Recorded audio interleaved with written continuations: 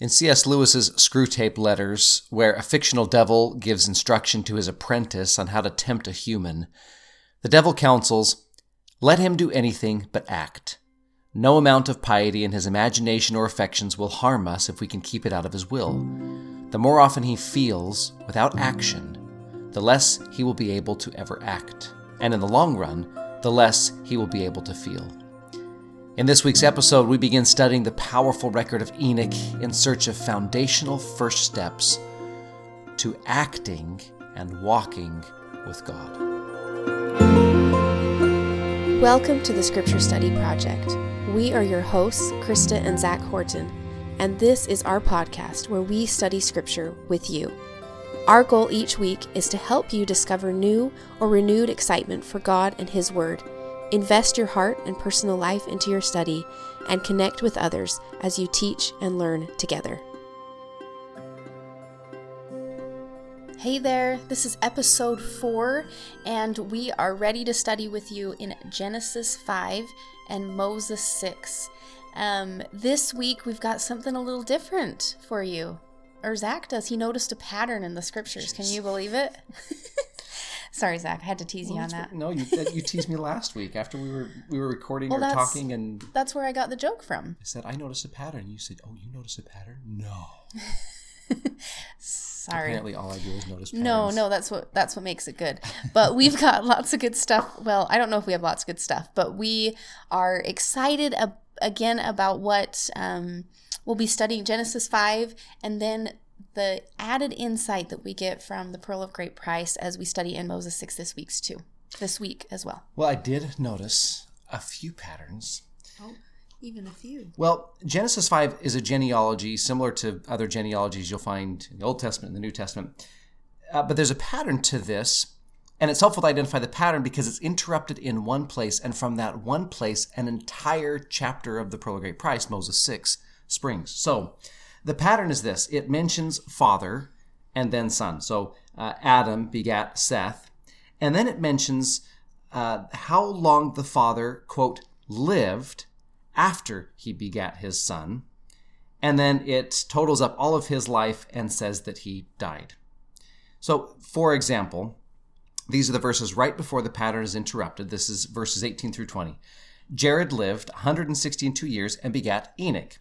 And Jared lived, after he begat Enoch, 800 years and begat sons and daughters. And all the days of Jared were 962 years, and he died. Now listen to the pattern interrupted in two places. And Enoch lived 60 and 5 years and begat Methuselah. And Enoch walked with God after he begat Methuselah 300 years and begat sons and daughters. And all the days of Enoch were 365 years, and Enoch walked with God, and he was not, for God took him. Now, the second interruption is one that we're probably more familiar with. We know that Enoch and his city was translated. We'll read more about that in Moses chapter 7. But the first interruption, that Enoch didn't just live, but he, alone amongst those mentioned in this genealogy, which includes Adam and Seth and Noah, walked with God. And that phrase was pretty electric to me as I was reading this week, not only because it created a phenomenal question to dive into Moses 6 with, which we'll get to in just a minute, but it connected to something that is a grander theme in the Bible. Bible scholars put a fancy phrase to it. It's called temple theology. But all it means is, in the narrative of the Old Testament, there is a common pattern. And a good place to see it is actually in the story of Adam and Eve. So Adam and Eve are created in a celestial space. They are in the presence of God. Then they have to leave the presence of God and enter the world. And in the world, they have to live a mortal life and confront Satan. But their goal is to go back to the presence of God. And there's even directions involved in this. So Adam and Eve live in the garden, which was planted eastward. They're driven from the garden westward, and then their progress back into the garden or back to God is eastward. And so this shows up when the Israelites build a tabernacle. They build it east to west, with the Holy of Holies, the place that represents God's presence, being in the eastern part of the tabernacle, so that as you progress through the tabernacle, you're moving eastward. You're moving back to Eden. And the reason why I liked Enoch walking with God is that in Moses, the book of Moses, we see this progress happening too. We have the creation account at the beginning of Moses. Last week, we studied what happens in the world after they leave the garden. We have Cain and Abel, and Cain slaying Abel. And then chapter 5 of Moses describes some of the wickedness that has spread throughout the world, people loving Satan and following him. But here in chapter 6, Enoch reverses directions and decides he's going to walk with God back towards God's presence. And he becomes this symbol for using our agency to turn around and return to God's presence. And I just, that symbolism, that imagery was so compelling to me. And so the question we wanted to ask as we dive into Moses 6 is a pretty simple one, but it, I think, brings out a lot of great truths in Moses 6 and some practical insights for us. And the question is, how can I walk with God? Well, what you might not believe about this answer to this question is that most of the night, as Zach and I have prepared, we fought over what the answer to this question actually is. And not because we necessarily disagree, but I think it's one of those things that is easy but hard to answer. And especially with some of these things, this maybe this first one that I want to talk about in answer to this question, I think sometimes I tend to get very esoteric in the way that I answer questions. Sometimes I'll use the word floaty. I know I've said that multiple times on the podcast, the uneducated way of saying that. You're a very high-level thinker, symbolism and ideas. That and speaks to me. I'm just too basic and muddy, and I need practical examples. Anyway, so let me back up a little with that little preface in mind of a little insight into our preparation sometimes. I'm going to back up and talk about this walk that Enoch has with God. And this starts in Moses chapter 6, verse 26. And it came to pass that Enoch journeyed in the land among the people, and as he journeyed, the Spirit of God descended out of heaven and abode upon him. And I like even thinking of that in Zach, with a little bit of what you mentioned of how he is beginning this journey. He's already kind of turned toward God and is walking his direction. So he journeyed, and the Spirit of God descended out of heaven and abode upon him. Verse 27, and he heard a voice from heaven saying, Enoch, my son, prophesy unto this people, and say unto them, Repent, for thus saith the Lord, I am angry with this people, and my fierce anger is kindled against them. For their hearts have waxed hard, and their ears are dull of hearing, and their eyes cannot see afar off. So as we answer this question, we get to see that this is Enoch on his journey. So we have that kind of narrative going on in the background, as this is Enoch's journey. He's talking to God in these scriptures, or God is talking to him. And what God tells him, for me, answers in, maybe gives a small answer to one of this question of how can I walk with God?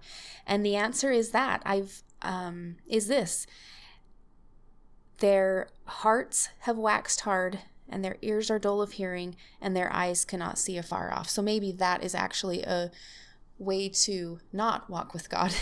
These people are not walking with God because of those things. And this is kind of a theme. Obviously, this is a scripture. This is a phrase that appears in multiple scriptures, in the Old Testament multiple times. And in the New Testament, Jesus quotes scripture and says the same thing. And it's always been something that has meant a lot to me. And I want to read a little bit more into this and turn to the New Testament in Matthew 13, 14, and 15. Just to get another insight into what this is saying. Isaiah's prophecy is fulfilled in them, which says, You will listen and listen, but never understand. You will look and look, but never perceive. For this people's heart has grown callous. Their ears are hard of hearing, and they have shut their eyes. Otherwise they might see with their eyes, and hear with their ears, and understand with their hearts, and turn back, and I would heal them. And maybe this is exactly the journey that we see that Enoch's gone. I love that last part where it talks about turn back and I will heal them once they open their eyes, once they open their heart and once they open their ears to me, to understand. And so I think this is a way, and this is where we started kind of trying to figure out what each other was even talking about. But I love this idea of really envisioning yourself. I even envision it on like myself walking and journeying and just trying to remove the hardness of my heart opening up and softening. And usually I feel like it's essential for me. And as I envision what this looks like, it's this peeling away of scraping away the world from our eyes, scraping away the distractions, and clearing out our ears so that we're really listening to God. And through that, our heart is open. That phrase, the broken heart and a contrite spirit, is exactly what this means. We're opening up our faculties to what God wants to speak to us. And unfortunately, I can envision this and I can feel it. I don't really know a practical example, and I know this is what we were trying to figure out. And maybe you can think of one, or maybe Zach, I don't know, maybe you can explain your part of this. Is this, because this is a little bit floaty, yet it's not, because we see it in Scripture multiple times. So maybe it's something you have to live to really understand. Well, just as you were talking and as we were studying before, I love that cross-reference, the Savior's use of this image, because it provides a counterexample, which for me helps me understand more what the example should be. So in that text that you read, the Savior's critique is of those that look but don't see. And as I think of that, I think there are an innumerable amount of things in our modern world to look at. You're hard-pressed in a day to look in a direction and not see some kind of display, screen, phone, tablet, computer, video, movie, commercial, billboard, etc. There are so many things to look at.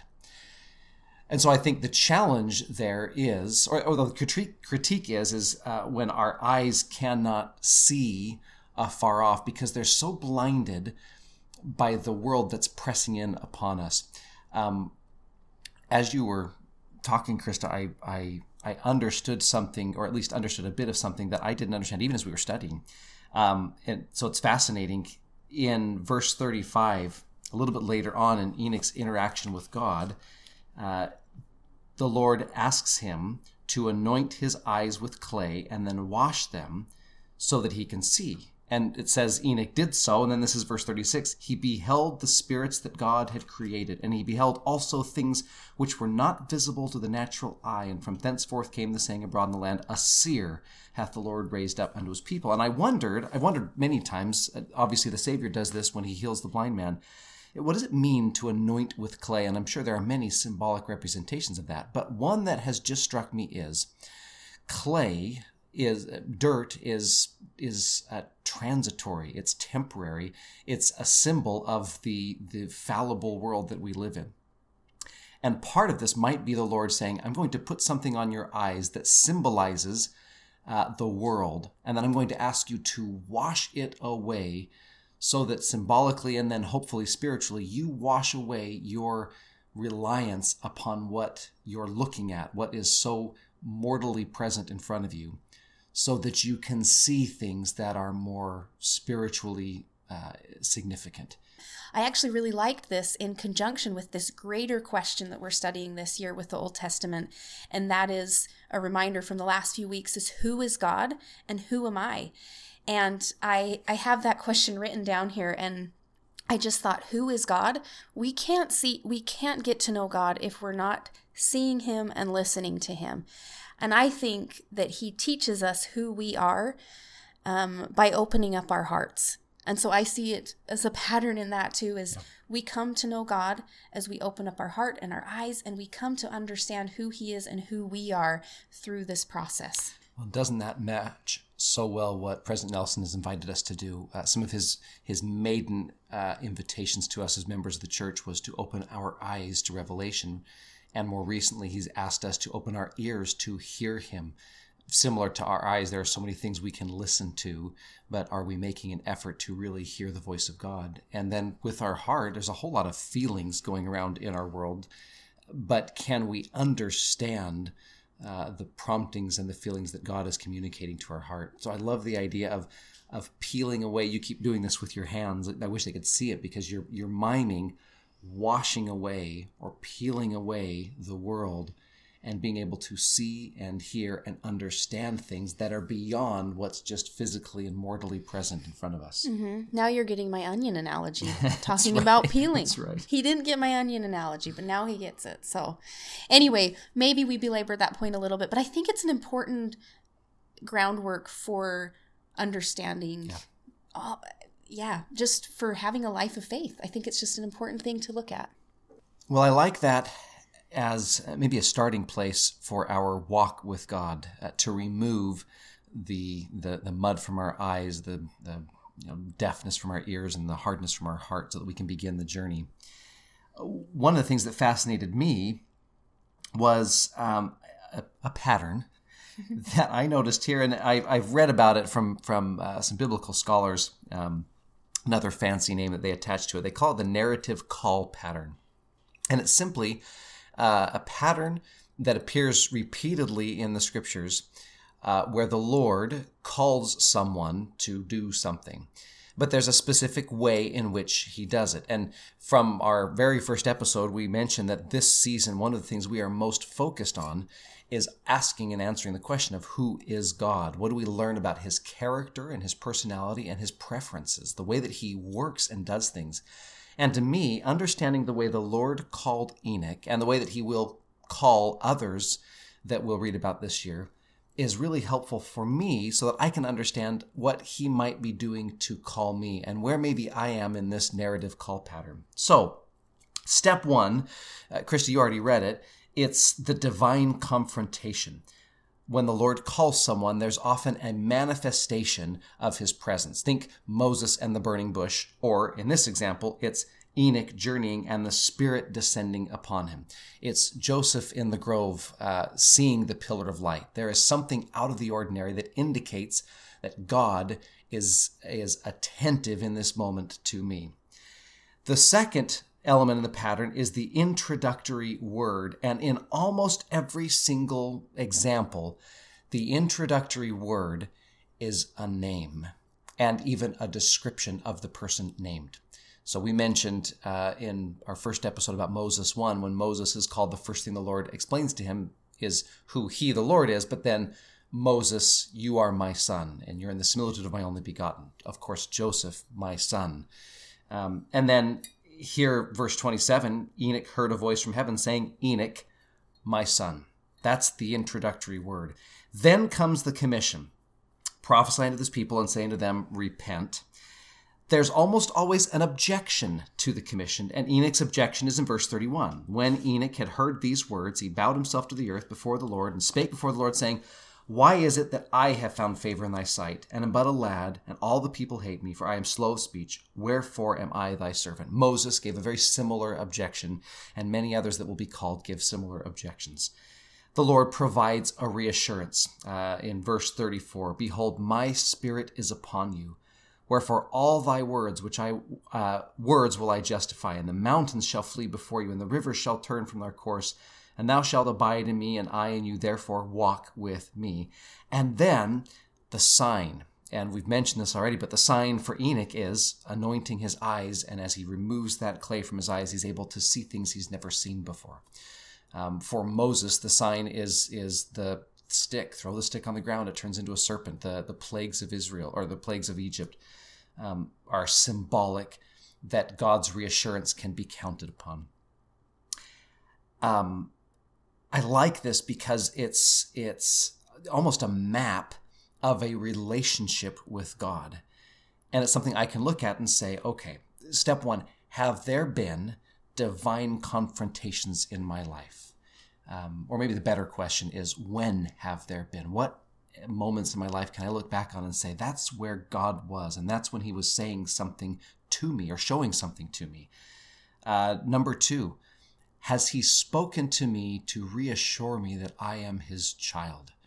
And if not, what can I do to create a space for that initial or introductory word? Number three, has he given me a commission? Do I know what it is the Lord wants me to do? Number 4, am I in the middle of objecting to that commission, which is probably a pretty long phase in most of our experiences. I know I find myself quite often. Number 5, is there a reassurance that comes to answer my objection? What do I feel about what the Lord feels about my objection or my hesitations? And then number 6, what signs am I seeing because I've accepted my commission and maybe more importantly, accepted the Lord's reassurance that he will be with me? And I don't know if we're necessarily at one place in the pattern and not at another. Many of them, I'm sure, overlap. We move backwards and forwards. But I like this map of progress in our relationship with God, leading from an initial introduction to acceptance of a commission and manifestation of signs to show that we're with him and that we're doing the work that he's asked us to do. Well, I think this is a good example of, I guess I kind of see both of these things that we've talked about so far really coming together because, well, the eye thing really helps, that he actually did clean his eyes from clay. I think that's a good symbolic meaning for us as this walk that we have with God, that it's not a linear path.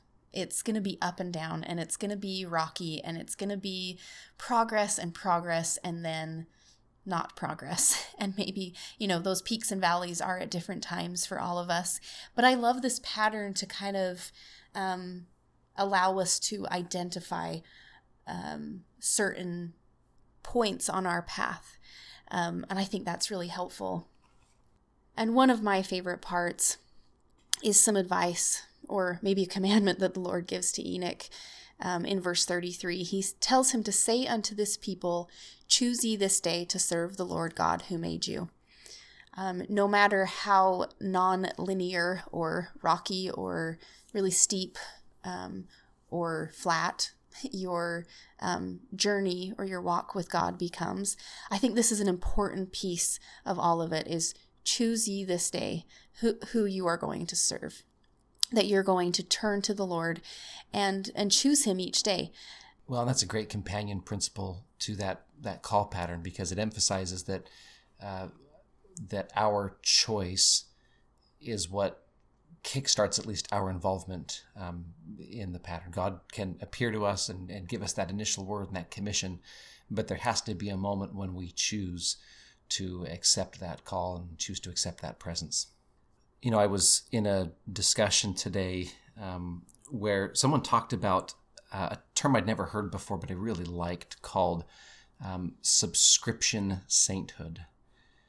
And the idea was, if we subscribe to a magazine, that magazine comes to us indefinitely. We've paid the subscription, and that guarantees that relationship indefinitely until we cancel the relationship.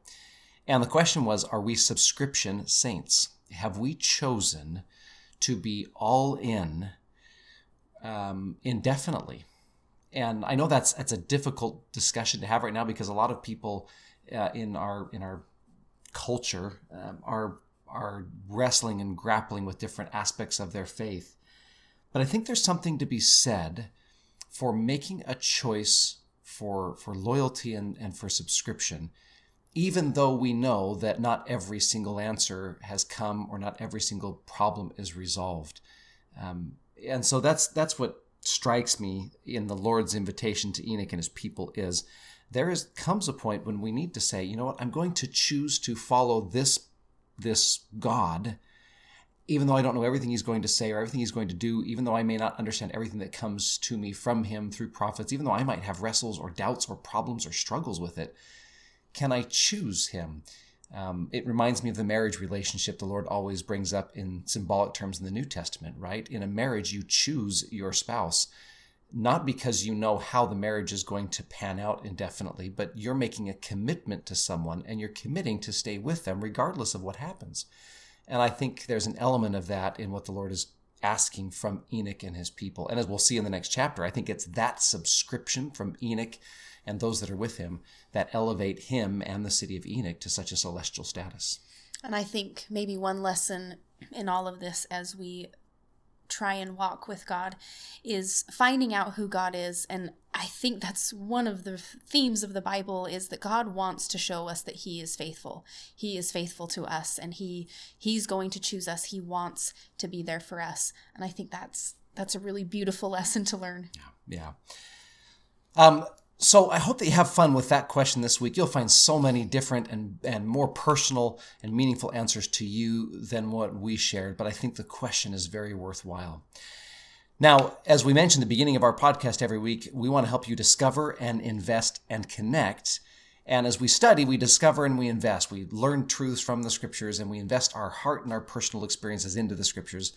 But then we also want to help connect to others that might be studying with us. And one of the thoughts that we had this week that might help us connect is we've had a couple of people that have reached out to us and asked us about Bible translations, which translations we use, and maybe how we decide on those, and is it okay to use a different translation of the Bible?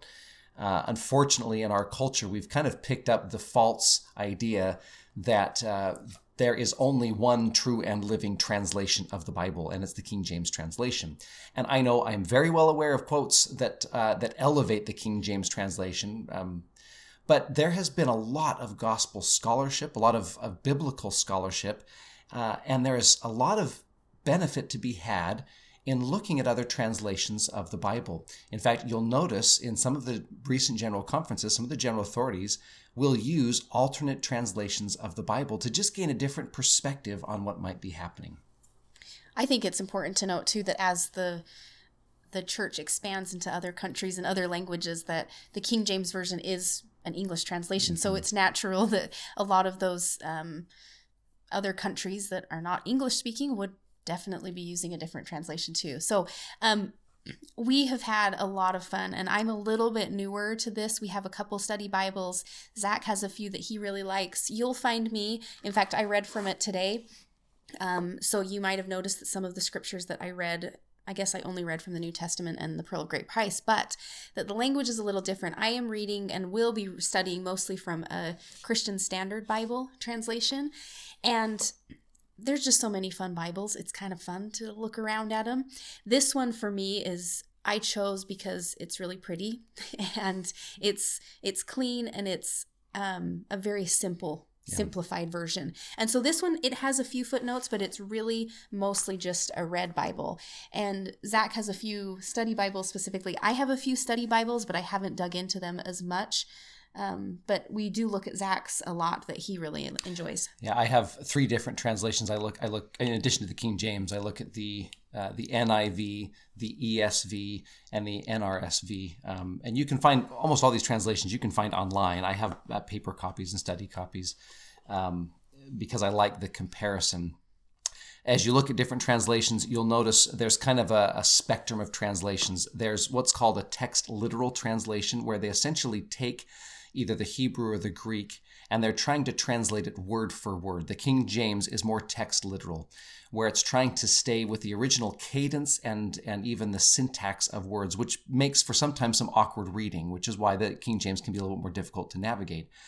There are then message Bibles, which take the idea and try and put it into English that's more understandable. There are benefits and drawbacks to both, which is why looking at another translation when you hit difficult verses or a passage you want to understand better, I think is a great way to approach something. Of course, the ultimate insight to be gained on a biblical passage that doesn't make sense is comparing it with other scriptures, predominantly the Book of Mormon, Doctrine and Covenants, the New Testament, and then looking at prophetic commentary, what prophets, apostles, and other church leaders have said about it. And so these study Bibles can just add to that understanding of what's happening. So hopefully that helps you as you study, and maybe as you study with others. Some of our Christian brothers and sisters and friends that are of different faiths use different language to describe things. And if we can become fluent in that language, we can be a little bit more conversant with them. So hopefully that helps you study. Yeah, and if anything, I just think that this study this year is so fun because it is something that we have in common with just so many other faith traditions. And so it's an exciting thing to even dive into. I think it's been fun to look at different translations, and hopefully that enriches your study a little bit for your own benefit and for those that you teach and learn together with. Thank you so much for being with us this week and this episode, and we'll see you next week.